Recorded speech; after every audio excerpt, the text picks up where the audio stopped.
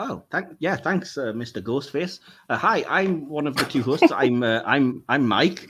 Looking forward to talking all things horror. Little freaked out, but yeah. And I'm joined as usual by my usual co-host. Hello. And that's DK. And we're joined by two very special guests. Fred. Hey, what's up, everybody? This is Fred. Awesome. And Tori. Hey, it's Purgatory. Purgatory and Fred Krueger. Let's go. and I am Michael Myers. Yes, we're having fun with all things horror. In case you hadn't realized by now, I think we've made it pretty clear. So this is one of our regular top 10 episodes. But as it is the spooky season, we're going to do top 10 horror movies, but with a twist, because we discussed it amongst ourselves and realized that there's far too many horror movies. It's very broad of a category. So we've struggled to do a top 10. So what we're going to do is all four of us have agreed to come up with a top 20. We're just going to rattle off our number 20 to 11 fairly quickly, but they will get scored in terms of points towards the final top 10. Then it'll be a regular top 10 episode after that, as you may be used to if you've watched our Marvel or DC sort of top 10 episodes. And yeah, beyond that, I just think it's a question of personal preference and choices. I will quickly go over the rules and things. There weren't really any, effectively. I believe DK conveyed that the only rule I think I had was that the films have to have had a cinema release somewhere. It doesn't matter where and it doesn't matter how long. So, but if you have any direct-to-video or anything, if that hasn't been conveyed, that's fine. It's not the end of the world. Oh, okay, yeah, I was like, oh, that nobody told me that. That's fine. That's no problem at all. I think maybe one or two are minor straight to video. I couldn't say. That's fair enough. Well, all right, no problem. It's horror, so a lot of it would have been like that. So, as I say, I left it up to the individual to decide what they wanted to include in their list in terms of what they class as horror and things, because when I was looking through sort of top 100 horror lists through the internet, some people I know class like Jaws and Jurassic Park and The Terminator as horror movies. And all three of those would be in my top movies of all time, but I just personally didn't want to count them as horror because I just think they either fall into other genres better or they're just not, for me, sort of scary or, a high-rated certificate enough or whatever. But that's entirely up to the individual. If you decide that you want them in your list, fine, no problem at all. I just didn't pop them into mine. And as I said, in lieu of honorable mentions, we're just going to give our numbers 20 to 11. But I do have two very quick honorable mentions that I wanted to mention before that. But does anybody else have anything? Bitch. Well, there are reasons. Did anybody else have anything that didn't quite make the list that they wanted to quickly shout out? Not that I can think of right now. I did. Mike. Okay, Tori, go for it. I Drink Your Blood from 1970. I watched it for the first time earlier this year, and I think it was like a Grindhouse release, but it was like one of the best like infection horror movies I've ever seen. Oh wow! I've never really heard of it. I think I've seen that one. Is that the one where they something to do with? I don't want to give it away, so it has something to do with homemade pies. Yeah, like meat pies. Yeah, meat pies. Okay. Yeah, I think I know what you're talking about. I think I've seen that one. I'm getting my letterbox app open. Everything's going on a watch list here. Yeah, definitely. And if you're listening along as an audience member, it might be worth doing the same. Take a note because, yeah, you never know. You might discover something completely new that you are intrigued by. So, and that's part of the fun, isn't it, when we do these lists? So, awesome. Yeah. So was that it, Tori? You just wanted to shout that one out? Yep, that's the one that like I couldn't figure out where exactly to put it, so I was like, That's fair enough. Well, the reason that I have two things that didn't make my list is because, as I said, I went by the sort of cinematic release and have to be movies type rule. So the first thing I want to shout out, which wouldn't count, is it's technically a TV special, and it is something called Ghost Watch from when I was, I think, 10 years old. DK, are you familiar with that? I am. Yeah. For our American friends, it's really weird to kind of describe because it predates any sort of postmodern Blair Witch type thing. And essentially it was marketed as if it was like an investigative, we're going to examine if ghosts are really real on this BBC One, 3-hour documentary / There's presenters in the studio and there's people out doing roving reporting and stuff. But what they didn't really tell anybody or put in very small print was that it is scripted. So if you were watching, as I was as a 10-year-old, expecting it to be like, well, ghosts aren't real, so it's going to be something like, the most haunted type things and stuff that started to appear then.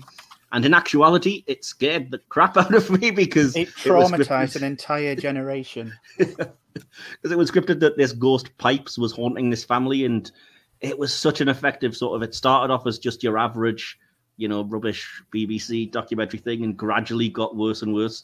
There were subliminal images of the ghost, and by the very end of the special, they basically acted like the likes of Michael Parkinson, the TV presenter, and Sarah Green, who the British listeners will know, were kind of possessed by this ghost and roaming through the studio and stuff. And yeah, pretty terrifying for younger viewers. But as I said, the reason it didn't make my list was because technically it only ever aired on TV and it wasn't a movie. But it is due out on a special Blu-ray release in a few days, I think, on Halloween this year. So I personally have it on pre-order. I think it's Focus Features. I'm not sure. I have it on pre-order too, actually. Oh, have you? It's on my list between 20 through 11. I love that. Oh, okay, awesome. Oh, I didn't realize that. Yeah, I love that movie. It's great. Oh wow! I wasn't expecting it. It was so just creative for its time, and I found that out that it just scared the hell out of like an entire generation of people. I didn't realize that when I found out all those little factoids. I was like, what? That's like almost an updated version of like War of the Worlds kind of. Oh wow! What they did. Yes. Yeah. Like what War of the Worlds did with the radio stuff. Like I feel like Ghostwatch exactly did that. You explained it very well. It's such a kick-ass movie, dude. And I don't know. Yeah. I'm not familiar with British TV or newscasters. So when I watched it, it didn't really affect me like as hard as it would as people like you grew up there and you know who Sarah Green was and stuff. Exactly. Yeah. I mean, she that was the effective TV for us. Yeah. But that was the thing. They didn't use actors or anything. That's why they kind of fooled people, because they claimed it was always marketed as part of this season, but I swear it wasn't, of like fictional things. But because it was, I think it was a spoof. Sorry to cut you out. I think it was a spoof on a show like called Crime Watch or something like that. Yes, exactly. Yeah. But yeah, using like actual sort of television hosts, and instead of like actors or anything, and terrifying. Anyway, I'll move us on from that. But if you're interested, as I say, do look up the Blu-ray. And clearly we have at least 2 other fans in here. It's definitely on my watch list now. If you can find it, it's definitely worth a look. But it's long, and it does the kind of slow, tense build-up, so it doesn't start out like immediate, horror, if you know what I mean. It starts out very like this is just a 1990 BBC, roving documentary, and gradually ramps it up to the end. So yeah, it works though. My other honorable mention was just another thing that didn't actually get a cinema release, so I didn't make it into my personal list. But I've mentioned this to DK before, and it was a movie that was a Shudder exclusive. So it's available on streaming if you happen to have Shudder, or get a sort of free subscription for 7 days, whatever the free trial is. And it's a movie just called Host, which came out in 2020. It was at the height of. That's a good one. Oh, have you seen it? Yeah. Awesome. I'm so glad that's not just me. But yeah, it was made at the height of the sort of COVID lockdown and everything in 2020. And it's very imaginative because it basically takes place almost entirely on a Zoom call, where, that's how we were all communicating and stuff back then. And it's just under an hour, so it's not that long. It's made on a budget that would make a shoestring laugh and point for being poor. But it is so effective with what it does, and it is the scariest movie potentially that I have ever seen. And I was thrilled to discover, as DK knows, that you can actually buy it on Blu-ray for $9.99 on Amazon and such, because I thought with it being a streaming exclusive, there was no way that you'd be able to, but you can. And it actually has some really good special features to make up for the fact that it's a relatively short movie. So again, look for the movie Host from 2020, and it's just incredible. So yeah, I love that one, bro. Sorry, what was that, Tori?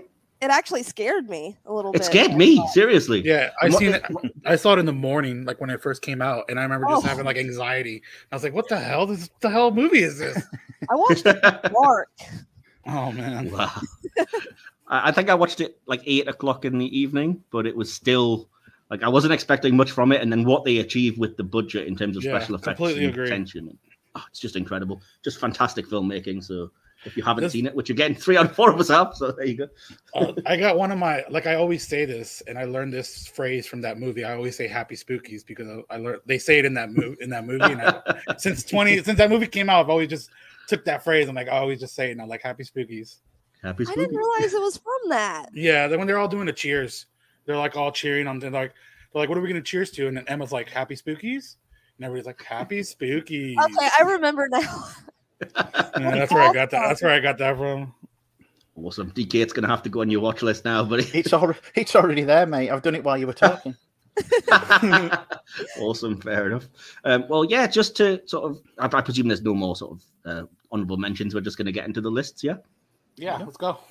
Cool. Well, just to fill the audience in, again, please don't glaze over. This is just explanation for you in terms of how I come up with the final top 10 list. It will still be a top 10, but as we're doing top 20s personally, all of the movies that get picked will be allocated a score depending on where they are in each person's list. So a movie that gets named as somebody's number 20 would get 1 point, number 19 would get 2, right the way up to their number 1 movie, which would get 20 points. And then at the end of it, I vamp for a little bit while I add up as many numbers as I can and try to come up with an actual final top 10 list based on all 4 of our lists, and hope that there's enough in common that we come up with that and it's not all just completely different movies. But yeah, so without any further ado, then, as I said, if we just go through 2211 one at a time, and why don't we start with you, Tori, because we'll start with our guests. And did you want to tell us what your 2211 are with appropriate stops so that I can write down which scores they get? Yeah, sure. So I just pause as I go?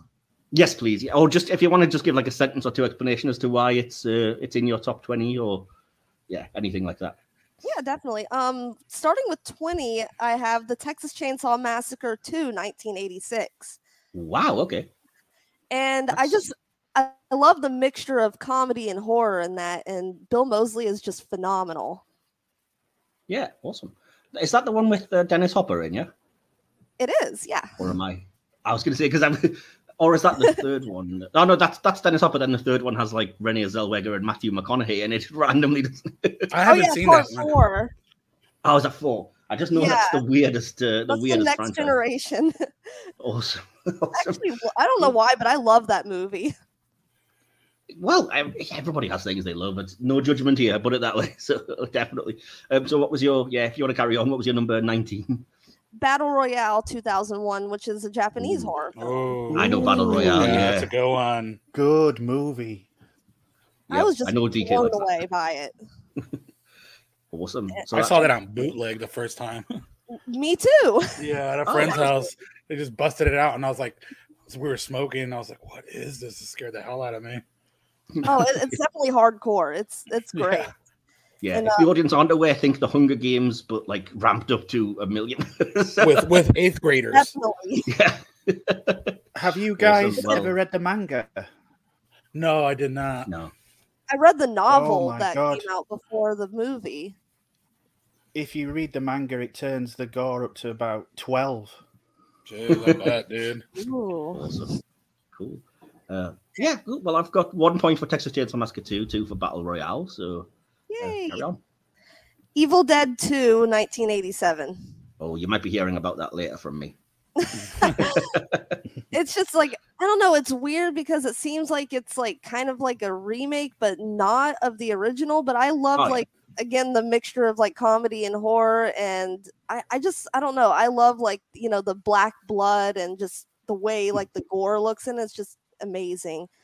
Yeah, Sam Raimi again was just such a good filmmaker in terms of doing very little with no budget, or doing a lot with very little money, I should say, and stretching that budget. Awesome. So that's 3 points for Evil Dead 2.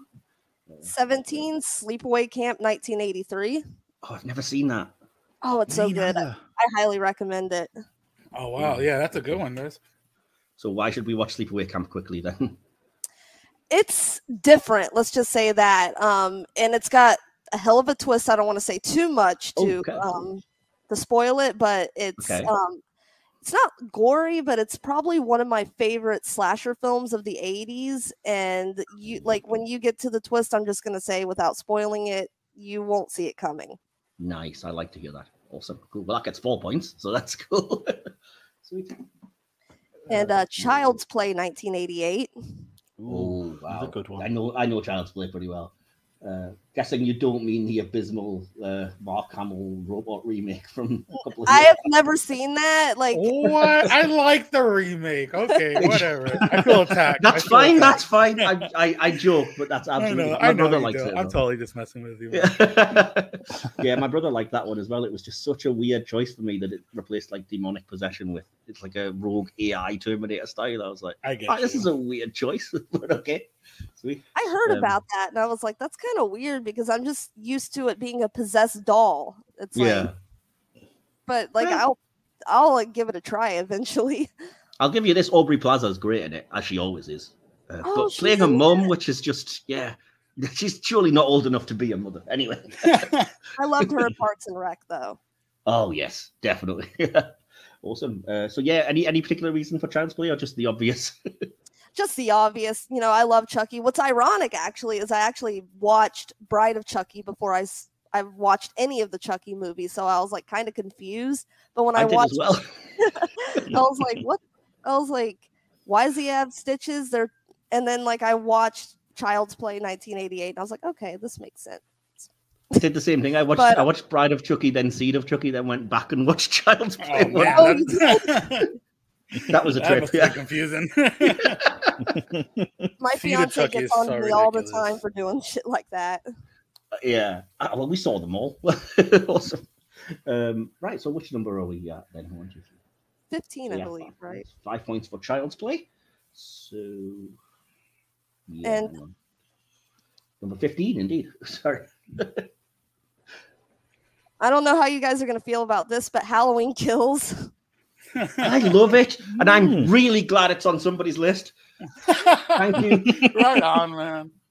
I flipping love that movie. It is literally, when it came out, I think I was the only person that praised it. All of my friends said I was crazy. I made a list of ranking all the Halloween films, and it was like third. That's where it is on mine too. Yeah, exactly. Behind Halloween 78 and the original Halloween 2, in my case. I love how they brought in all the original characters. Yeah. It was just like complete nostalgia for me. I was like, because Halloween was one of the first horror movies I ever saw, and I was like, oh my god, they brought back Sheriff Brackett. It was just phenomenal. Tommy, everyone. I was just like, sorry, I had to geek out a little bit. Definitely the ending as well that got me. I just remember being absolutely, without spoiling it, I just remember being absolutely shocked and having to like sit and watch the credits for a couple of minutes with just pure like, what just happened at the very end of that movie. So they actually had an alternate ending too. Yeah, I've seen it listed on the Blu-ray, but I've never got around to watching it yet. It's better, I think. Really? Oh, I don't know. I love the ending that's there. So maybe we'll see. I'm sorry, I'm talking over you. What was your number 14 then? Carrying on. Friday the 13th, Part 4, 1984. Oh, now remind me, which one is Part 4? That is, God, I'm drawing a blank on. You know what? It's one of my favorite movies. And it's not an. Sorry, That's guys. The one with Corey Feldman. Yeah, yes. Corey Feldman. The final chapter. I don't know why I was drawing a blank. I've seen it a million times. They all kind of bleed together for me. The sequels to Friday. Yeah, that it's just a question of just pick up on one kill and be like, oh yeah, okay, I remember now. Or is it the one with the sort of guy who takes over for Jason and then doesn't or whatever? It starts the Tommy Jarvis saga, actually. Got you. Yeah. Yeah, and that one's Part 5, actually, I believe. But I actually really love Part 5 too. Me too. That's the New Blood, right? Isn't it? Yeah. A lot of people hate Part 5, but I love it. Part 5 is just so filthy, dude. I don't know. It has such a high body count. Watch that movie again, and it is a very like just dirty, filthy movie. Like I don't know how that's I don't know. It's just raunchy, hard 80s, drugs in it, tits, like everything you expect, but it's just so ramped up in that. I don't know. It's good. It's one of the highest kill counts for sure. Yeah, I think it does. Oh, for sure. Yeah.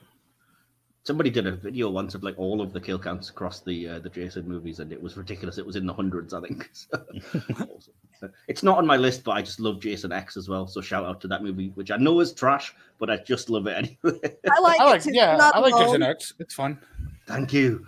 DK hasn't seen that either, and I tried to sell him on it by telling him the synopsis and was like, imagine Jason finally getting killed, but then being resurrected by nanobots as a cyborg. Yeah, that's all you need to know. I was so like, ridiculous. Oh shit, man, I'm all over that. It's so ridiculous. So good. And then he has to get into a karate fight with the chick from Andromeda. So what's not to love? And there's a Cronenberg freaking cameo at the very beginning. Yeah, of course. Yeah. I always forget that. Yeah. Oh man, love that movie. Anyway, sorry, Tori, to interrupt. 13 Fright Night, 1985. Oh yeah, that's good. That's good. I was obsessed with that movie when I was younger. Like, I watched it over and over again. My brother had the DVD, and I just wore it completely out, like scratches all over it. I really like the Evil Ed character. I had a big crush on him when I was younger for some reason. I don't know why. That's something to bring up with your therapist, maybe. It's so funny, Brewster. Back now, yeah.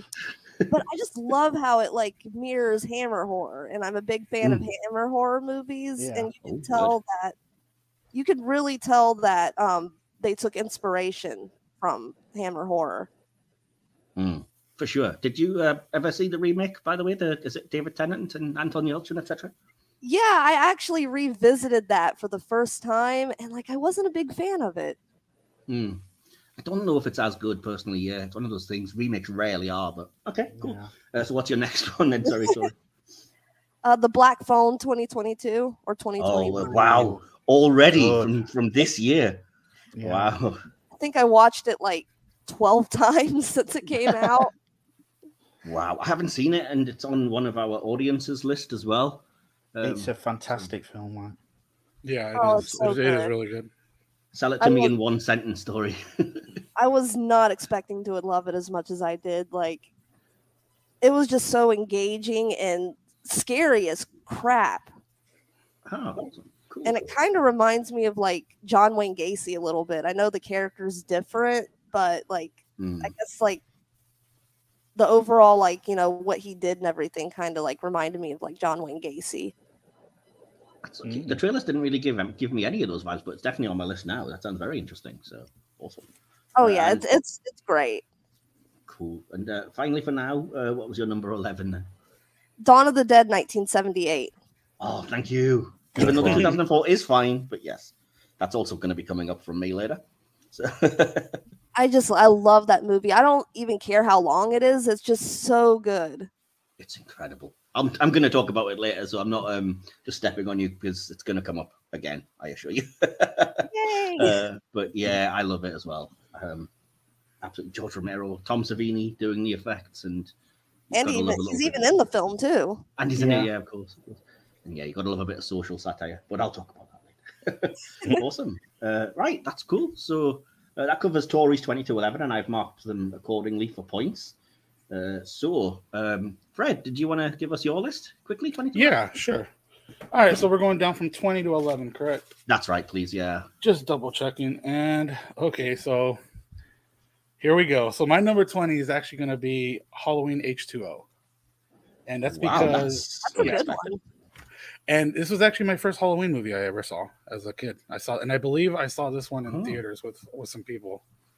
And I didn't really know anything about Michael Myers or anything like that. So like when I first watched this movie, everything, because I know they retconned a lot of stuff. They just got rid of a lot of the stuff. So I didn't really know anything about that. But when I first saw this movie, I just thought it was fucking so scary and just creepy. And I remember seeing it in theaters, just like, oh man, this guy's with the white mask and LL Cool J's in this. At the time, I used to listen to a lot of hip hop and stuff. So I was like, heck yeah, dude. That movie is the 90s in film form as well. Yeah, it really is. And it's a movie that I can easily just revisit anytime. Like, I have no issues watching Halloween H2O over. Awesome. Sure. I actually love Halloween H2O. Yeah, it's not bad. It's fun. No offense if anybody's a fan, but it's 10 times better than Halloween Resurrection. I'm not a big fan of that one.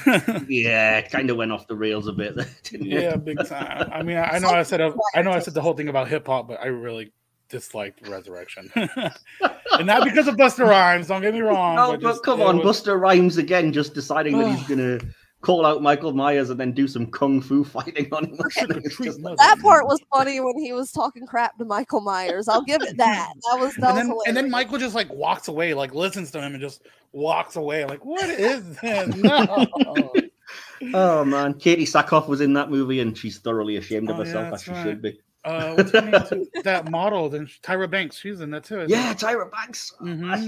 That was popping early 2000s or whatever that was. That was popping, dude. Definitely.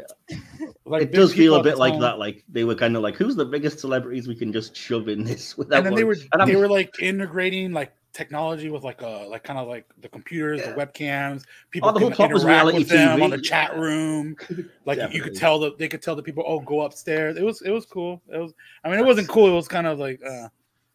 Yeah, you can tell it was a studio exec that was like, "What's hot right now?" Yeah, exactly. That's what I really meant. Yeah. It was interesting. But no, H2O is very, very good, even despite sort of the retcons and stuff of it beforehand and afterwards. I think it's a good. Steve Miner directed this, which I think he directed a couple of the Friday the 13th movies too. That kind of figures. That's cool. Well, I've knocked a point down there then for Halloween H2O. What's your number 19? All right, this is actually a Shudder movie that came out in 2018 that I recently watched called Summer of '84. I don't know if you guys seen that, but it's just about like these four kids that stumble onto a serial killer in their neighborhood. That's all I really want to say to that, because it was such a I don't know, it was so phenomenal. It's set in the 80s, so the music, it has a lot of synthesizer music. The group of friends, you just really connect with them. They don't all have perfect lives, so you can really connect with some of them. Each one is like kind of has like a shitty life or something kind of shitty in their life. And again, you have this whole serial killer aspect, and it's a very heartbreaking movie. I'll say that. I definitely related to the punk kid. Yeah, his family and stuff like that. It's great, dude. It definitely recommend this one. Awesome. Oh, it's gone on the list. Yeah, I love anything that's kind of not in the 80s but set then, because I loved the American Horror Story 1984 series, because I'm a sucker for that. That's a good one. Nostalgic slasher stuff. Technically, it's a TV show, but I'm mentioning it because why not? Oh, this is right up your alley, dude. You'll definitely like this. As soon as you mentioned that it was it wasn't made in the 80s but set then, I'm like, right, on the list. No. It's just like Stranger Things, but like an R-rated version with like a serial killer aspect. That sounds awesome. Cool. Okay, carry on. Yeah, what was your next one? All right. I don't know how anybody's going to feel about this one, but my number 18 is actually the remake of Friday the 13th. Well, yeah, I really, really enjoy this one. And it's probably up there in my top like 5 of all of them. I need to revisit that one. But it's just, I don't know. This was 2009, and it just has that sort of like just gore that around that time it had. I think Michael Bay might have even produced this one, and it just kind of mixes a lot of the different storylines, which I kind of enjoyed too. I'm a fan of some remakes. I don't know. There's some I hate, but this is definitely one that I watched the second time recently, and I just had a lot more appreciation for the remake. That's cool. I remember liking that it kind of merged a few sequels into the thing as well. Yeah, they have aspects of like part 4. They have aspects of part 3. They like the introduction is like parts 1 and 3 kind of, and I don't know. It's solid in my opinion. It's got great kills and it's got everything a slasher should have. I don't know, and it's just updated.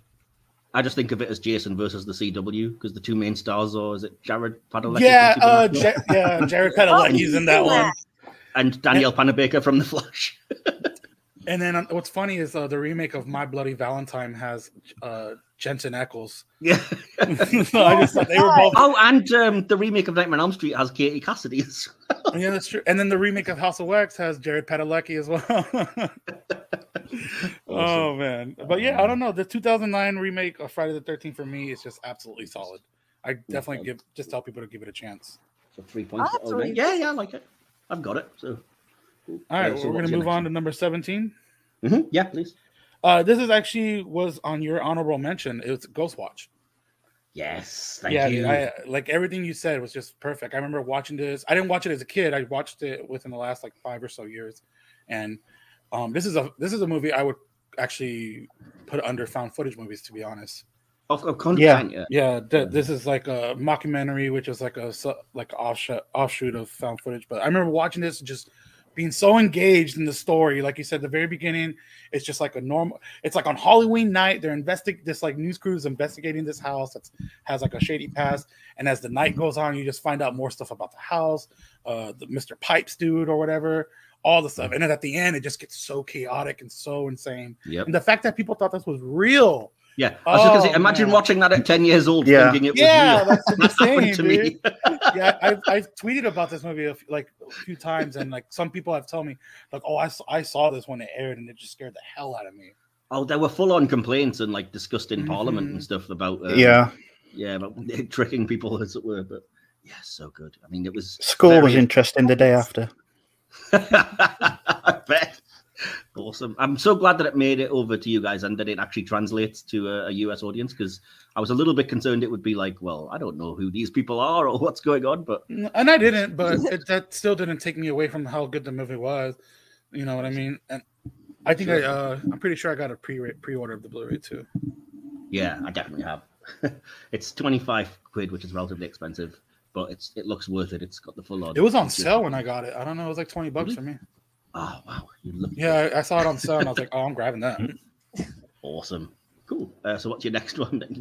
All right, so number 16 is actually going to be Clive Barker's Hellraiser. I watched that yesterday. Yeah, I just watched all 10. I just did a video and ranked all 10 movies, and then watched a new one. But yeah, that first one is just absolutely gold, dude. There's nothing like it. There's like nothing before it or after. It's just pure no nonsense horror, dude. Like, and it's got this hardcore like family drama element, what I just absolutely love. And the Cenobites are just like second to. You have like all the stuff with like the main going on with the family that's just so hardcore. It's iconic. DK knows that I haven't actually seen it, so because it's just, really? I'm always put off as just like it's a little bit too extreme, and again, I grew up watching the little clips and stuff and thinking, okay, too far. So maybe I will eventually, but yeah, it's still a little bit fresh, I think. No, yeah, it's something else, man. Especially the very first one. It's very just like hard. I wouldn't say it's hardcore, but it's just no bullshit horror. Like it's just it's got the story about a family and like, you know, just cheating, betrayal, love, stuff like that. I think you got the Cenobites on top of everything else. Awesome. It's on the list. I mean, I was going to watch the remake and then go back, but weirdly, I think I've seen half of one of the sequels just because it was on YouTube one day and I was enjoying it. So, man, that's cool. So, they get so random. A lot of the movies, actually, the original scripts weren't even like written for Hellraiser movies. Later on, they were just random scripts pulled off the shelf, rewritten to put Pinhead in there. I watched some of those for the first time like a few months ago, and I could see that. Yeah, like parts like 5 through like 8 or so. Like Inferno and on up. Hellseeker, Deader.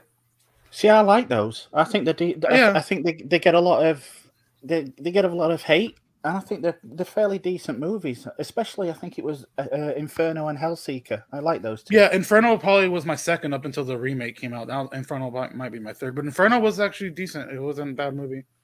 It's kind of scary. Yeah, I know nothing. Even though I've not seen a full movie all the way through, I will say that Doug Bradley, Pinhead, is from my neck of the woods, and I have met him more than once. So, wow, that's awesome. Nice one. That's cool. He used to come to our university all the time because he's just a nice guy, and he used to just come around for chats and stuff. So I've met Clive. Awesome. Have you? Wow. Oh, wow. Yeah, I've never met Clive Barker. Yeah, I think it was not long after Hellraiser 3 came out, and I met him weirdly enough in a bookshop in Leeds, and I looked like a complete fanboy because I was wearing a Hellraiser 3 shirt. and he was like, I really like your shirt, and I thought, and I was like, oh, thank you, and smiling, and inside I'm going, just die.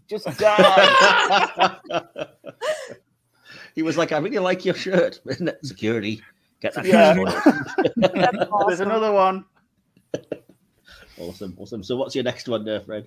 All right, so this will be number 15 is a Japanese found footage movie called Noroi the Curse. It came out in 2005. I don't know if anybody's familiar with this one. No, no, but I surprised because I love J-horror. Noroi the Curse. Yeah, the director is this guy named Koji Shiriyashi. I don't know if I said that right, but he is just like I don't know if you're familiar with found footage directors, but I would consider him like top tier with Eduardo Sanchez, you know, the guy that made Blair Witch. Yeah. But like he's got so many hits under his belt, this guy right here. But this is, in my opinion, his like what do they call like magnum opus or whatever, like his best movie in my opinion. But it's all about this paranormal researcher doing a documentary called The Curse, who ends up his house just one day like burns down and his body's never found, and all we have are these tapes, and we're just going through like what exactly happened. It's a little intricate. It's a little like kind of confusing to keep up. You have to really pay attention. But honestly, it's one of the most unsettling horror found footage movies I've ever seen. Just some of the imagery is just so creepy. There's like a lot of like the sound designs. You hear a lot of like screaming, crying babies, things like that. It's very just eerie. Awesome. Oh, I'm going to be talking about at least one Japanese horror later, but I will mention I think the others that I've seen probably as well. But yeah, I can't believe that one just. Yeah, it's on Shudder. It should be on Shudder right now if you have it. Awesome. It's definitely going on the list. 100% love J horror. Right, so what was next on your list anyway? All right, this is actually number 14 is going to be Scream. Came out in 1996, dude. Ooh, one of the first. Yeah, I remember seeing this on VHS. Like I think we got it rented or something, and it just freaked me out because it just felt like something so plausible. Something completely could happen. Somebody just going crazy, and then all the movie references I did not understand until later on because I was a kid. I never watched Halloween, all that stuff. So when I rewatched this as like maybe 18s, 20s or something, it hit so much better. Yeah. Well, so what was your next? Sorry. No, you're fine. This is actually 2006 Silent Hill, dude. I absolutely love this movie. Oh, what? Freddie, I love you. Oh, okay. I thought it was a bad. I thought you liked it. Actually, this again. A lot of these movies I kind of based on either like childhood experiences or movies that I could easily just have no issue rewatching. And Silent Hill 2006 is just so damn good to me. I didn't play the video games, but I saw my buddy did a whole playthrough for me, so I just watched him do it. So I only knew from the movie, but just the movie just captivated me so much. It was so eerie. You have like this lady looking for her daughter. They're like driving and they end up crashing, and there's this whole foggy town. You have the sirens, all the imagery of the pyramid head, everything, man. When my friend did a playthrough, he explained a lot of stuff, and I was like, okay, that does make sense and things. Yeah. Awesome. It had a great music score. Yeah, I do remember that. Yeah. It's pretty much ripped from the games. Oh, really? I've never played the games either. Yeah, they've. I don't know how they got away with it copyright-wise because they attributed the score to someone else, but the majority of the tracks on that film have just been ripped straight from Akira Yamaoka's score from the games. Oh, that's interesting. Cool. Okay, so that got 8 points. So what was your next one there, Fred? All right, so this is number 12. Now, this one is a found footage movie. I'm not sure if you heard about it. It came out in 2020 called Murder, Death, Koreatown. And it's very hard to come by now because I think it was pulled off Amazon. And it became kind of controversial, I guess. But it's all about this unemployed dude who ends up investigating these murders in his neighborhood. Now, this is very exploitive because, one, the murders are actual murders. Like you could look it up and everything in his city. He was exploiting these murders. He was exploiting like homeless people to like be in his movie that obviously had like mental like issues and stuff. So it's kind of controversial, but it's very like just I don't know how to explain it. Very, I guess you would say Lovecraftian in a sense, almost eerie, and it has this guy investigating these murders to the point where he becomes so obsessed, and it has to do with this cult, and he just dives into like this rabbit hole of fucking like sorry to curse. He dives into this rabbit hole of like just conspiracy and madness, and that's all. If you ever get a chance to like come across it, I recommend it if you're into found footage movies. So what was your final one for now, Fred? Oh, okay. It's gonna be John Carpenter's The Fog. Oh, good choice. Yeah, just a great ghost movie you could just put on anytime, just watch. I love the beginning with the ghost story. The cinematography, Dean Cudney did it all. It just looks absolutely beautiful. Adrian Barbola, Tom Atkins is in the movie, Jamie Lee Curtis, just great cast. John Carpenter does a quick cameo. I only saw that for the first time last week. Really? I was just going to say that. Blown away. Yeah, I love it. Absolutely love that movie. It's definitely a comfort movie for sure. Mm-hmm. That's a weird thing to say about a horror movie. I find a lot of comfort in horror movies, to be honest. Definitely. Okay. Yeah. Fair enough. I can't think of it. I'm not saying that. Maybe one or two. I wouldn't say which because they'll probably be on my list. But yeah. So that was interesting because there's nothing from mine or Tori's list in your number 2211. I noticed, which is a great sign for trying to come up with a top 10 later. But we'll see. Awesome. Thanks for that, Fred. Yeah, no problem. That covers that for now. And DK, do you want to go next? Yeah, sure. I'm going to preface my 2211 by saying this was by far the most difficult, and I've had to be brutal. If not, I guarantee a good quarter of this list will be taken up with John Carpenter movies. So in order to be fair, I've had to nominate just one for my countdown, but I consider it a watermark alongside which any of his horror movies could stand. So when it does show up, know that they don't just stand for that title alone, but all the classic Carpenter flicks. Awesome. But even with that in mind, my choices might be a little pedestrian compared to everyone else's here, but I've got to go with movies that mean a lot to me personally. So you haven't heard my list yet. So for number 20, I'm going to start with 2009's Orphan. Okay. It's a good one. Wow, I just recently watched that this year. Yeah, Isabel Fuhrman is just amazing in that. And the twist, whoa. I know that First Kill is doing numbers still at the box office as we speak. So interesting. No, I agree with you. I was completely blown away by Orphan. Like, I think I did a video on it, but I was just after watching, I was like, "Holy!"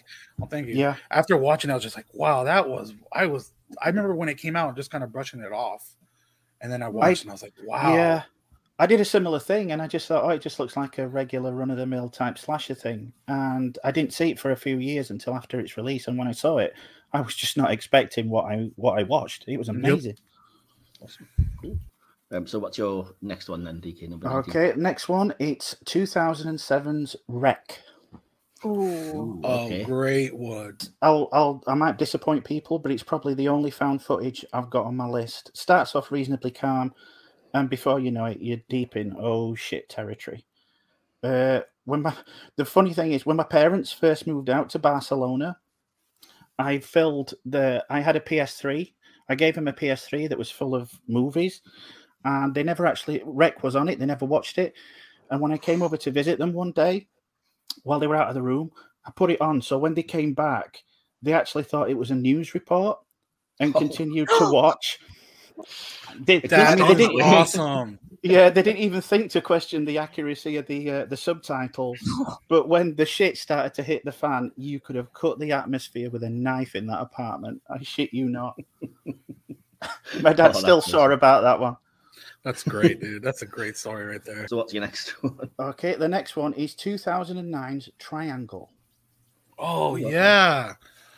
Again, it's another one that passed me by originally because I just thought, I've seen this kind of thing before. Because from the trailers, it's very run of the mill.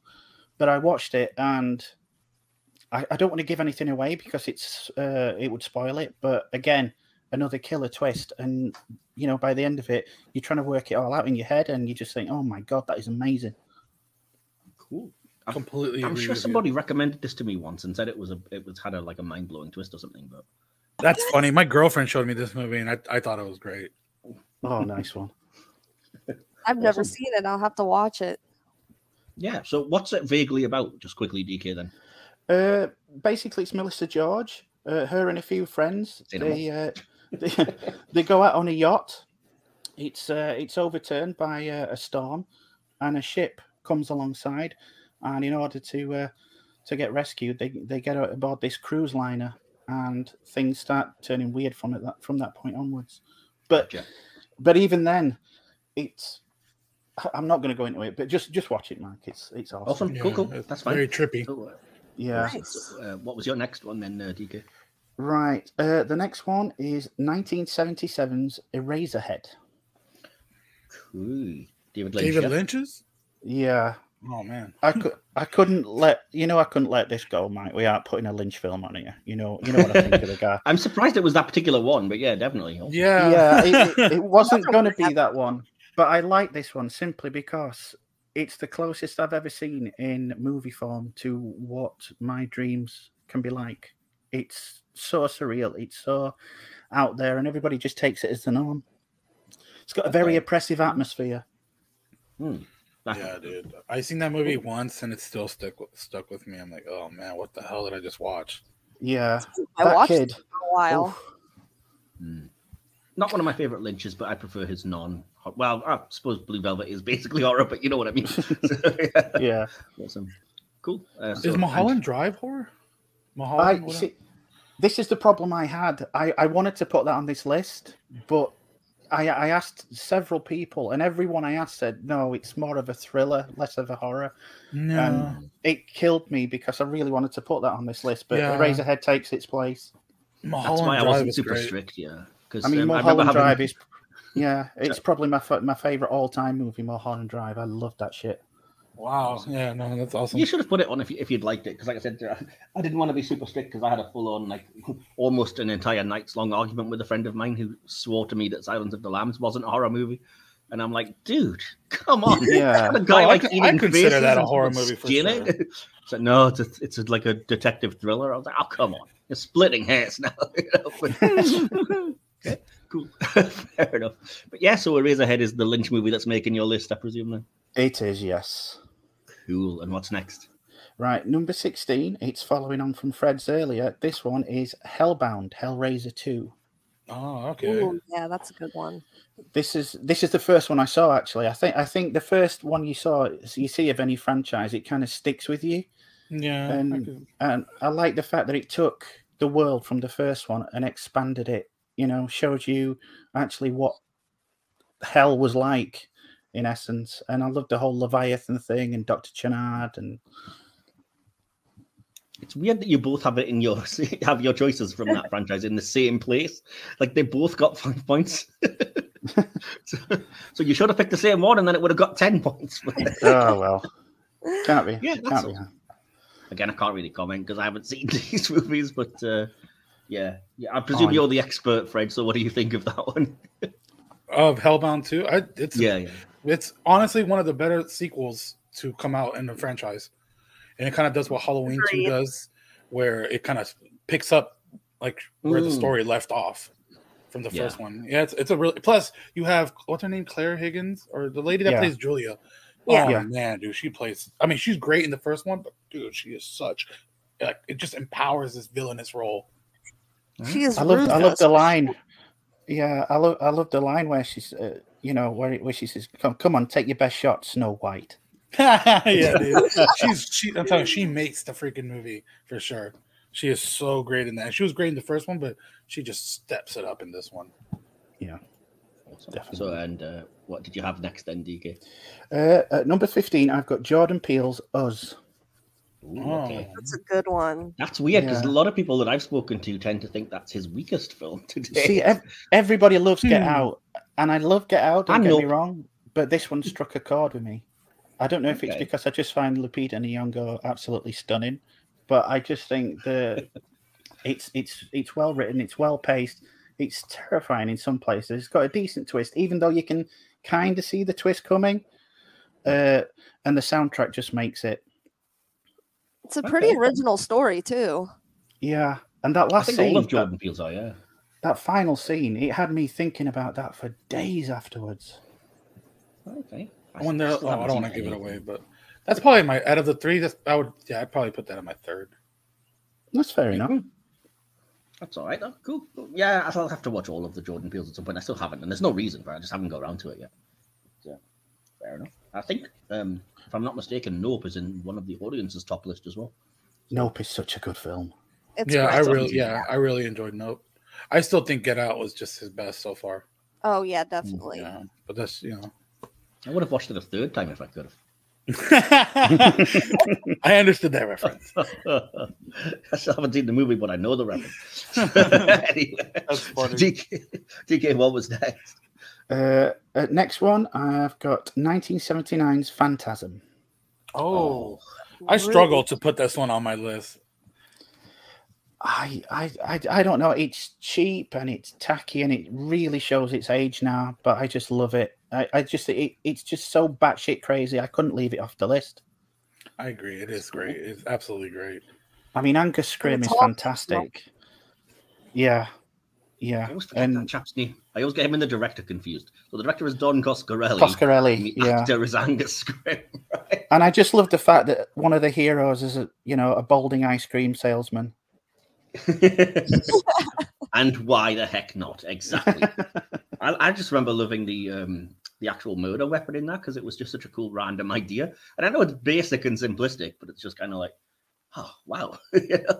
And the fact that the sort of DVD and Blu-ray sets you can get are actually in the the whole thing. So, I used to have that one. I wish I'd never sold that. Phantasm is just such a, like, I don't know, it's such a unique movie in my opinion.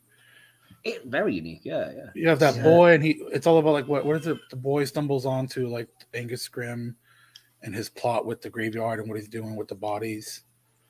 Yeah, it does take a turn halfway through, and you just think, what? Yeah, it's they go to like a different world at some point in the movie. Like it's so wild. It's so wild. It's so it's different. I think. Huh? Was it called Oblivion or something? That was the fourth one. Yeah, I think that's the name of the fourth movie is Oblivion. Yeah. What it's called where they are, but it's such a random movie. I don't know. It's so good though. Cool. Awesome. So what was next then, DK? Was that 7 Right. points? Next one. It's a classic, and I think it's a classic for good reason. I'm going with Hitchcock's Psycho. Oh yeah, of course. Okay. Just Anthony yeah, Perkins is just fantastic. That I just such a great serial killer. I've heard that Psycho 2 is a fantastic film, but I've not seen that one. It is. It is a really good follow-up. Oh, fantastic! Okay. I haven't seen it either, and now I'm really intrigued. No, yeah, and he comes back too. Sequels. I think it has Anthony Perkins and Meg Tilly in it, if I recall correctly. It does. Cool. Yeah, they're both amazing in it. Awesome. Oh, so I'm I'm guessing you rightly know that Psycho is just iconic, DK. Oh, definitely. I mean, it as I say, it's a classic, and it's a classic for a reason. Oh, definitely, 100%. I mean, it wasn't the first slasher movie, but effectively it was the first. I just want to note that Hitchcock had balls to do what he did with Janet Leigh in that movie. Oh, definitely. For like the first 20 minutes, and that's one of the best things about the movie is like the first 20 minutes up until that point with Janet Leigh, and then you're just like, wait, what now? Yeah, and just then it's like almost like the story really kicks in. Like that's a great. That's what I like about it. I think people tend to forget that the story after the sort of big moment is, for me, just as good. Yeah, exactly. Yeah. And a film's good when they do a remake and it's just literally a shot-for-shot remake, so it's utterly pointless. I don't know if I've ever saw the remake. It literally is just the same thing. Every shot is identical. The dialogue's the same. It's Gus Van Sant, isn't it? Yeah, Gus Van Sant. I've never been interested in watching the remake. There's no point. Like I said, you could just watch a colorized version of the original and have the same effect. Yeah. Anyway, what was your next one then, DK? Okay, my next one is kind of a horror comedy, but I love it, as you know, Mike. It's number 12 is 1988's Waxwork. Oh, yes. Right on. You've spoken of that a lot. Fun movie. Yes. It's, as Fred says, it is so much fun. It's got a really good cast, David Warner, Patrick McNee, Zach Galligan, and it's pretty much a homage to a lot of classic horror movies. And if you like crossovers, this will be right up your street. It's just fun from beginning to end. And a surprising amount of blood, which I appreciate. It's an odd sentence to say, but yeah. I also want to note this movie has a werewolf that gets hit with a chair and then just brushes his shoulder off like nothing. Yeah. Oh yeah, the werewolf is John Rhys Davies. Oh, I'm definitely sold. What a ledge. And I find it hard to believe that I have a film in my top 20 that has Miles O'Keefe in it, but it is that good. At any point, does werewolf John Rhys Davies just shout out, "And you have my axe"? It's a bit before that, dude. But so yeah, what was your final 10-point there at number 11? Just missing out on the top 10 is 1982's Creepshow. Ooh, very good one. Wasn't the Romero film that I would personally have put in there, but I am right that that's Romero, yeah? It is Romero, Stephen King, Tom Savini, Tom Atkins, Leslie Nielsen acting the villain part. Okay. Wow. And Joe Hill's at the beginning. He's the little kid. Oh yeah. Yeah, I only found that out the other day when we watched In Search of Darkness. I didn't know that until that too. Oh, cool. Awesome. You see, I love it. I love it just for the dancing Ed Harris sequence. I know exactly what you're talking about. So yeah, DK, that was number 11. So you got 10 points for Creepshow. Yeah. Again, I haven't actually seen You've it. got to see that. It's brilliant. Is it one of those anthology things like Twilight Zone kind of deal? It is. It is. It's really good. It's got Stephen King dealing with meteor shit. Oh my god, I remember that. All right. Oh well, that's cool. That's fair enough. Awesome. Well, I'll go over mine then, because sorry. I was going to say, if you've got a phobia about bugs, be very wary on the last story. I actually have a phobia of bugs, and that bothered me for months. Yeah. Thinking about it. Not so much general bugs, but definitely spiders. One of the most traumatic experiences of my life was watching Arachnophobia. Hated that movie. Well, this is roaches. If you don't like roaches, God, I hate roaches. You got Tori there. Nice, awesome, cool. Well, again, you've picked almost like a book about what 7 or 8 films that nobody else has. So this list's taking weird shape already. But I'll go over my number 20 to 11 of mostly films that aren't on anyone else's list, unless they're in the top 10. You never know. So yeah, my number 20 film was the original Saw. It's the only Saw movie in the franchise that's on my list, and I do like the first 2, I will say, but I do think it kind of got ridiculous after that point, to the point that now we're in like the 10th sequel or something stupid, and it's very much beating a dead horse at this point with that same old formula. Weirdly enough, this was my number 21. It just missed out. Oh, okay. Wow, okay, cool. Sorry, Tori, what were you saying? I just said I need to revisit that one. It's been so long since I've seen it. It's a revelation, and it's quite tame in comparison to some of the others in the. Have you seen them all? I've seen them all, but like I said, I think it just gets more and more ridiculous as you go on. Also, I mean, I enjoy them all for what they are. I enjoyed Jigsaw. I haven't seen Spiral yet, actually, so I shouldn't. I haven't seen any past the 3rd one, except for the Book of Saul Spiral one. Yeah, that's fair enough. I've only seen the first 3 and then the Spiral one. Isn't it around the 3rd or 4th that they all start kind of overlapping the plot lines? Yeah, it gets really weird, but effectively they're all just an exercise in how to make the most grotesque sort of challenge. Yeah, the third one at the end, like the twist, I don't recall it, but that's where I kind of just started like, okay, this is kind of getting silly. Like, I think that they started doing that overlapping thing you're talking about. Oh, they're all like that. Yeah. I mean, the fact that, spoiler alert, they kill off the actual main villain in the 3rd movie, and yet there's 10 movies or something after that. I remember him dying. John Kramer actually like officially dying in the 3rd one, but then they started pumping them out, and I was like, what's going on? Like, what? It's so weird. It's like he's got like 20 copycat killers or something. So again, it just gets stupid. They really should have just let it be. But I love the first 2, even though a lot of people don't like the second one. I personally like what they did with the plot and the idea of it being almost like the second one's fun, dude. I like the second one. It's good. I just remember needles, and that's it. Yeah, I like what's the cop in that? The main Donnie Wahlberg. Yeah, the Wahlberg dude. I like him. He's like super just angry. I didn't know that. And then the big twist at the end of the reveal is just kind of heartbreaking. You're like, oh, he literally just had to do what he said, and his son would have been in a safe place. Oh man, that's great. I don't know if any. I know you're not, Mike. I don't know if you two guys are gamers, but the Saw game on the PlayStation was pretty damn good. No, I didn't even know they had a Saw game. To be honest, yeah, it's the second one's terrible, but the first one is really good. I had no idea. No, but again, I should have specified before I start my list that again, there's no reason for this. It was just my own personal thing that I decided that I was just going to have one film per franchise because otherwise it would get bogged down in sequels and stuff. But I will mention, like in for example, Saw is kind of a shared Saw 1 and 2. I like them both, but if I have to pick one, it's the first one for doing what it did and kind of breaking ground like that.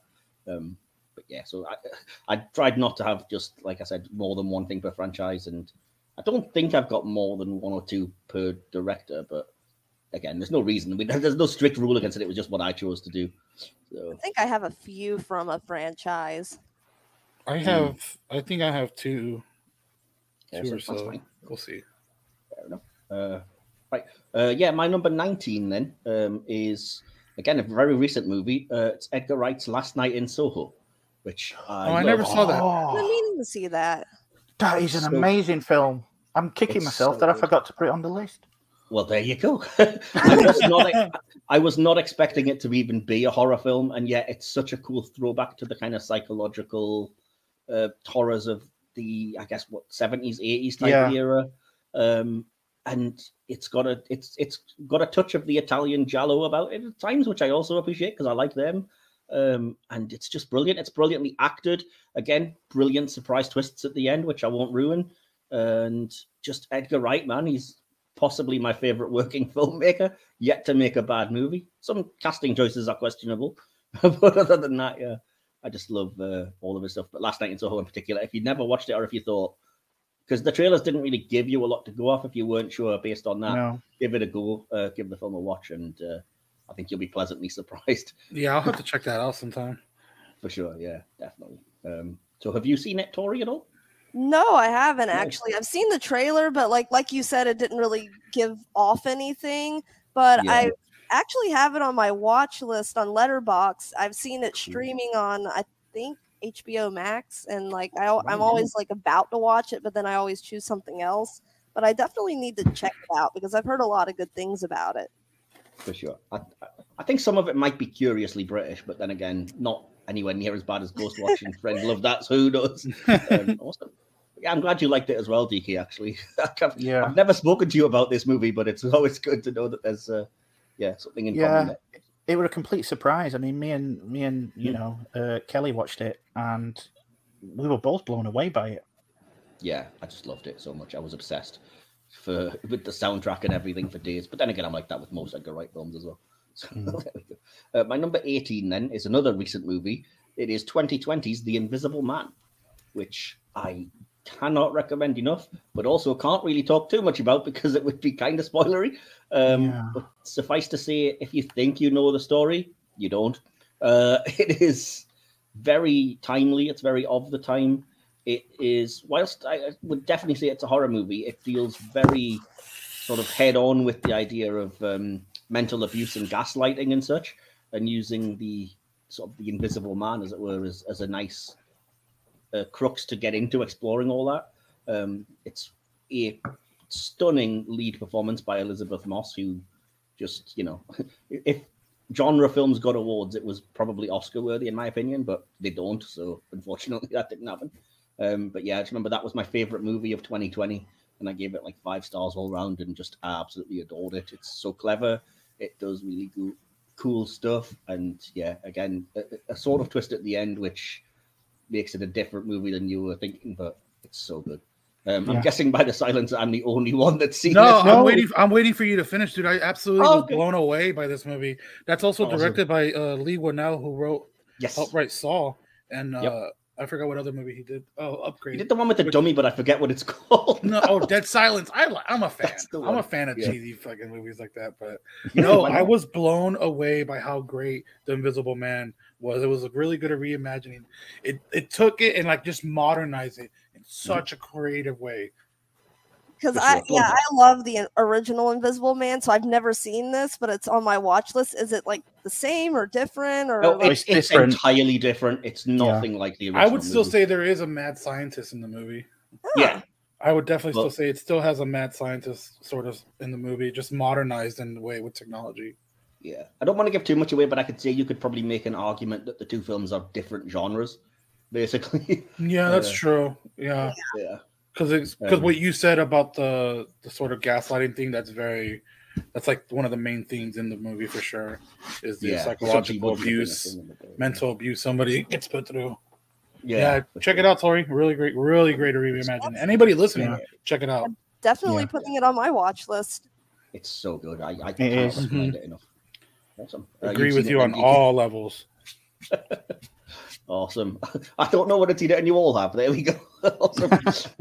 My number 17 we've already talked about. It's the original 1978 Dawn of the Dead, which isn't to say I don't like the 2004 version. It's good, but something about that original George Romero version, like I said, the Savini effects are just stunning. Night of the Living Dead's a good movie as well, but seeing them in color and how kind of, again, imaginative and gory in the sort of best way, I guess, the film got. But what really wins me over is the absolute fact that it is just a satire on corporate culture and capitalism and everything. And even, I think when I first saw this, I was probably way too young to pick up on that, and still did. Got the picture of like, oh, I get it. We're all zombies who march onto the mall if we have no other higher brain functions because we're so used to it. And like, I get what you're saying here, but yeah. I mean, even aside from that, the set pieces, the effects and stuff, I just absolutely love it. So yeah.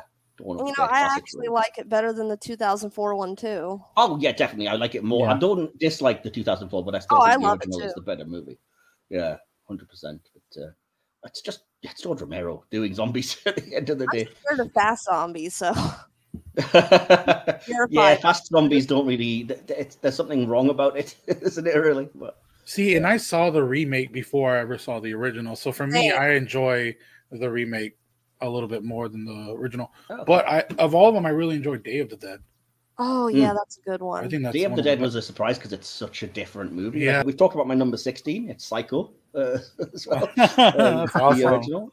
Again, you can't fault the little things. The musical score became rightly iconic. The absolute staging of the scenes. Hitchcock was, a master director. I don't think that's a controversial view at this point. The acting, the great, as you already mentioned, Fred, the absolute balls of saying, this is our lead star, now we're going to kill her off, like, not even halfway through the movie. Can't imagine what that must have been like back then. Oh, definitely. I mean, Scream does something very similar, I would say. I guess you're right. Who was around then. Tries to repeat the trick, but it's not quite as effective as what Psycho does. And it's just really good. Like I said, it was one of those films that the first time I sat down to watch it, I was like, I bet this is going to be one of those films that has a couple of moments that have become iconic, and the rest of it really isn't that good. But nope, it really is just good all the way through. That's how it got me as well. Yeah, awesome, cool. Yeah, can't fault Psycho. So my number 15 movie is the 1980 Stanley Kubrick The Shining. I did think I probably had it a bit low, and I do like the movie a lot, but it was just one of those things where I was like, because I know Stephen King doesn't like it, and because I love the book, I'm like, is it? I'm wrestling with how, and I don't really love the ending, to be fair, of the movie either, even though I know a lot of people do, but it deserves a place on my list for just atmosphere. And again, well-staged sequences, acting for the most part, and just, I didn't know until last week that there's an extended version with like half an hour more footage than I've ever seen. And I found it available on 4K, and it has been ordered, and I now cannot wait to watch the extended version. I didn't know that. I didn't know that. Yeah. Oh, I'm so excited to see what that's going to show me. And I will say as well, since I'm talking about sequels and stuff, Dr. Sleep is another movie that was very nearly on my list. It's exceptionally good. So good. It's phenomenal. Yeah. And I will say that's a vast improvement on the book, which I just didn't care for at all. So, yeah, awesome. Any thoughts on those then, guys? Actually, very surprised at how great Dr. Sleep was. I didn't read any of the novels or anything, so just basing it all off the story, but Dr. Sleep is that opener with Rose the Hat and the little girl just sets it all up for you how just dark that movie's going to be, and it really was. That scene where they kidnap that kid, the baseball one, that's very hard to watch. That is gnarly, dude. It's like a bunch of crackheads like feeding. It's and crazy. They go back to the hotel at the end. It's great. Yeah, that was a really good part. I really enjoyed at the end too, when you have his son going back, Danny. Yeah, and I will say as well, the makeup effects job they do on Henry Thomas from E.T. to make him look exactly like Jack Nicholson from The Shining. That's what that was? Yeah, I was amazed. I was like, they've done CGI or something here, or they've got an actor that looks very like him. Nope. I thought it was CGI. Yeah. I've got to give him props for marrying the two versions of The Shining together and coming away with such a good sequel. Yeah, for sure. And Mike Flanagan, again, I couldn't put them on the list because they're TV shows, but if you haven't seen The Haunting of Hill House and what's the other one based on the Turning? Bly Manor. The Haunting of Bly Manor, yeah, that's the one. Both of those, again, outstanding 10 out of 10 stuff. Definitely. I haven't seen Bly Manor. I haven't seen it. I actually preferred Bly Manor to Hill House. I think I did as well. Narratively. Yeah. I think I did as well. Midnight Mass was great too. I still haven't watched it, and I've one now got. I haven't seen only 8 episodes. They've also just brought out the Midnight Club. Midnight Club, has done. Yeah, that's all. I don't even. I see people talking about that. I don't even know what that is. It's Mike Flanagan. That's all I need to know. Yeah, exactly. That's the only thing I do know is Mike Flanagan's new show. Yeah, awesome, cool. Right, so my number 14 is the original Texas Chainsaw Massacre from 1976. Again, one of those films that I like the remake fine, It's good. I own both, but the original is just something special for me. It was just one of those films you watch and you think, wow, how did they think to create this in a world that didn't have it? It's so weird and jarring at times in the best way. And again, the stuff they got away with and were not afraid to kind of push that boundary. Tobe Hooper as the director was just outstanding. And like I said, for me, I think it adds an extra chill factor that it is kind of based on real crimes, because you just want to think like there's nobody this sadistic and weird. And yeah, sadly there was, but yeah. I will say though, the reason it's not much higher is because the last half an hour of just the final girl just screeching directly at you for 30 odd minutes is just a lot to take. So that knocks it down a quick point. But yeah, the rest of it's so good. And what's his name? Gunnar Hansen, Leatherface. Oh, talk about doing a lot with so little. He doesn't even speak, and yet he's brilliant in that movie. So awesome. Everything about that movie is just top notch. I love it. What about you, DK? Is it coming up later? It's not coming up for me. To be honest, I'll be completely candid here. I've still never seen it. Oh, wow. You really should. Oh, you definitely should. Give it a go. It's fantastic. I'm never going to judge anybody for having blind sides, though, because there's a lot I haven't seen, but I definitely do recommend watching it, DK. But yeah, it's on my list. Have a strong stomach, because it's surprising what it gets away with at times. It could be a dirty movie for sure. Yeah. Oh, yeah, completely. Especially when the whole family's together and then the girls with them. Oh man, it just starts getting really crazy with the grandpa. Just like, oh, so creepy though, and so just like, what is happening? Plus the camera angle is just like zooming in on the eyes, and just like, oh man, so unsettling. It's like a really bad trip. It is kind of, yeah. I will tell you this quick story that I used to work in a cinema, and one Halloween they decided that they were going to do like an overnight horror binge for like to celebrate the Halloween season. And the 4 movies they put on for us to watch were Ring, the Japanese original, the original Friday the 13th, the Texas Chainsaw Massacre, and Evil Dead. And because it was like it started at say 10 o'clock at night and then went on till 7 in the morning, so naturally I fell asleep like partway through, and I woke up to that last scene in Texas Chainsaw Massacre whilst half asleep and groggy, and was just like, this is even weirder than I remember. So yeah, freaky stuff. Damn, that's awesome. They did that at the theater though. Oh, it was so good. We were all in fancy dress. I had my full-on Scream costume and mask, and people were dressed as Sadako and various other Michael Myers and such. It was so good. Yeah. But yeah, I don't recommend trying to think as bravely as I did. Like, I'll be up watching all these movies, it'll be no problem, and then just immediately fall asleep and miss half of them, or at least one of them. Because yeah, you can't do it. Your body will just give up, especially if you're sitting in a comfortable, very dark room. Awesome. My next one on my list, again, which might be a bit low for some people, is the original A Nightmare on Elm Street from 1984. Okay. I mentioned that I forgot to put that one. Really? Oh, wow. Okay. Yeah. Imaginative, brilliant effects. Wes Craven is a master. Robert Englund is Freddy Krueger. No offense to Jackie Earle Haley, but it's just not the same. And I just, I'm repeating myself, but just how imaginative and crazy and the actual interpretation of dreams and some of the weird set pieces do just literally seem like nightmares. And yeah, so cool. Man, that scene where that girl is just like being dragged up in her room, up on the walls and everything. I just rewatched the first 7 movies actually. Some of them were some of my first time watches, like pretty much from 4 and up, like my first time watches. Okay. But I'm in the same boat as you because I've got the box set and I've tried to work my way through, but I also haven't seen anything after. Well, I haven't seen 4, 5, or 6, but I have seen 1 to 3, New Nightmare, Freddy vs. Jason, and the remake. So weirdly, it's just a bizarre blind spot. No, yeah, I'm just blowing through them. So I just finished off New Nightmare, which was way different. It was, oh man, I don't know how to feel about it. I don't know if I love it or if I don't know. It's such a different movie, but yeah, no, the first one is just absolutely great. Just so many iconic moments in that. Yeah.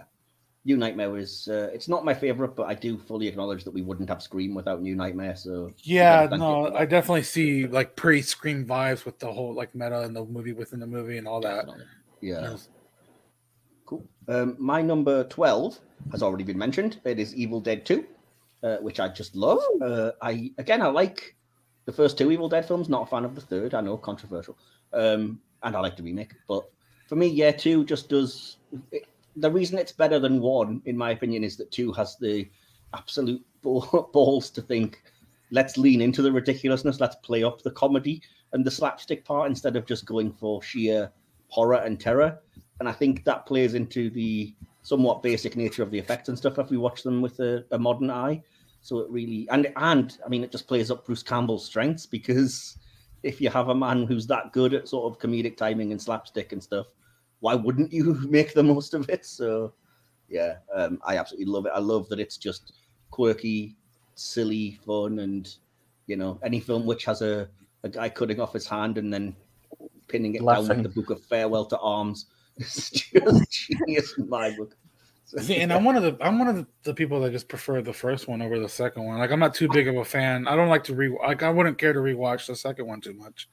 I can understand that if you're more into sort of serious horror. Like I said, the first one I do like a lot, and the first one is way more of a serious like horror movie. Yeah, I can definitely see why you would prefer that. And I don't dislike part 2. I'm not trying to say like, oh, I hate that movie. No. But it just like a preference. I could rewatch the first one over the second one for sure. Yeah, I definitely see that. And I could watch either one, but like I said, it's just a preference thing. It's Elvis and the Beatles, I think, isn't it? Really, where they're both good, but you're going to prefer one over the other, aren't you? So, awesome. And my number 11, finally, then for now, for me, is an absolute stone cold classic, and it is Nosferatu. Which I adore, because again, I don't know if it's common knowledge about me, but I actually have a film studies degree. So I did study film at university, and when we did the sort of section on classic horror, and particularly German expressionism, yes, I liked Cabinet of Dr. Caligari and all that, but then when I saw Nosferatu, I was like, this film is next level good. It's truly iconic. It's amazing how much from that movie we just know by proxy or by like filtering it through our cultural experience. It is the most atmospheric film. It has the best makeup. It's very well acted, to the point that they had to make a whole other movie later about how the actor who plays the sort of villainous lead got too into character. In the Shadow of the Vampire, right? The Willem Dafoe movie, which again, good. Especially a good like watch along with Nosferatu if you happen to. Did you like the other Nosferatu they did? I forgot what's his name. Werner Herzog. What's his name? It was fine, but it just didn't quite have the emotional punch and the impact for me. Okay. I wouldn't say it was a bad movie by any means, but if you're gonna watch one, like I said, there was something very special about that first German F.W. Murnau version, and like I said, it's definitely the oldest film on my list because it's from 1920 something. I really like that film too, dude. I watched it. I think it was within the last few years. I watched it for the first time. It's awesome. And I love. Sorry, Tori, go ahead. Oh no, I'm sorry. I love the name Count Orlok. I was just gonna say I think it's like a lot cooler sounding than Dracula, but that just might be me. Yeah, it is. It's a good point, but yeah, I was confused by that because I didn't realize when they first played the movie that it is just Dracula adapted for one of the first times, and I like that book as well. But then it became quite apparent that it was, and then as you say, I was just like, well, they made him look so much scarier, like the iconic Nosferatu vampire that we again are used to just from culture now, is so much scarier than the sexy dude with just bad teeth, Well, he's like a predator almost in Nosferatu, just like a straight predator. I mean, it really plays with the whole he's part bat idea and ran with it, and now that's why we have. I like when he's looking at the picture of the wife, and she's like, she has a lovely neck. Yeah, exactly. Absolutely. It's like, this is weird ass dude. So creepy the way he looks. Dude just stares at him, just stares at you, and just Those long that's one of the things, isn't it? Because it's a silent movie, it has to do so much with little looks and kind of, like I said, playing in darkness and shadows and stuff. And absolute masterwork. Fully recommend if nobody's ever seen it. It's not even that long, so give it a watch if you can. No, it's really not that long. I don't think less than an hour, I think. Yeah, maybe. Yeah, it's like 49 minutes or something like that. But yeah, worth a look. DK, you're very quiet. Have you not seen it? I saw it some years ago. So other than the iconic imagery, what you see plastered over it, I don't think I can really remember much of it. I really need to give this one a rewatch. Did you picture the guys from the Fast Show when you watched it? Monster. That's a joke purely for the British members of the audience. But yeah, Awesome. Cool. But I will say it does refer me back to a nice little sketch in Waxwork 2 with Drew Barrymore in that for Nosferatu. So. You're now name checking Waxwork 2? Yes, I have to. Wow. Okay. It's the only way it'll ever be mentioned in a top 10. I wouldn't know. I didn't even know the first one existed till you mentioned it to me. And we'll leave it there for today. Come back and join us on Halloween night itself for the second and concluding part of this Best Top 10 Horror Films special. What can they expect, DK? More horror, more weirdness, more good chat. So, yeah, come back, join us. Yes, indeed. And that will be on actual Halloween night itself. Do bear that in mind and make a note if necessary, because it's not our usual night. But yes, hopefully we will keep you entertained with all things spooky. And in the meantime, remember, in the epic words of Arnold, we'll be back.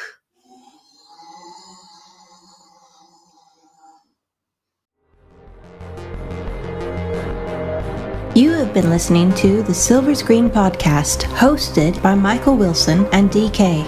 Created, produced, and edited by Michael Wilson. Behind the scenes sections and additional material produced by DK. Music by Timeless Journey. More information can be found at soundcloud.com/Timeless Journey. Follow the podcast on Twitter at podcast_screen, on Instagram at Silver Screen Podcast, or look for the Silver Screen Podcast under Facebook groups. Links to all our social media accounts and more are in this episode's description. This podcast is available on YouTube or wherever you get your podcasts. Just look for Silver Screen, Hit or Miss Star Trek. This has been a Mike's Podcast production. Copyright 2022. Thank you for listening.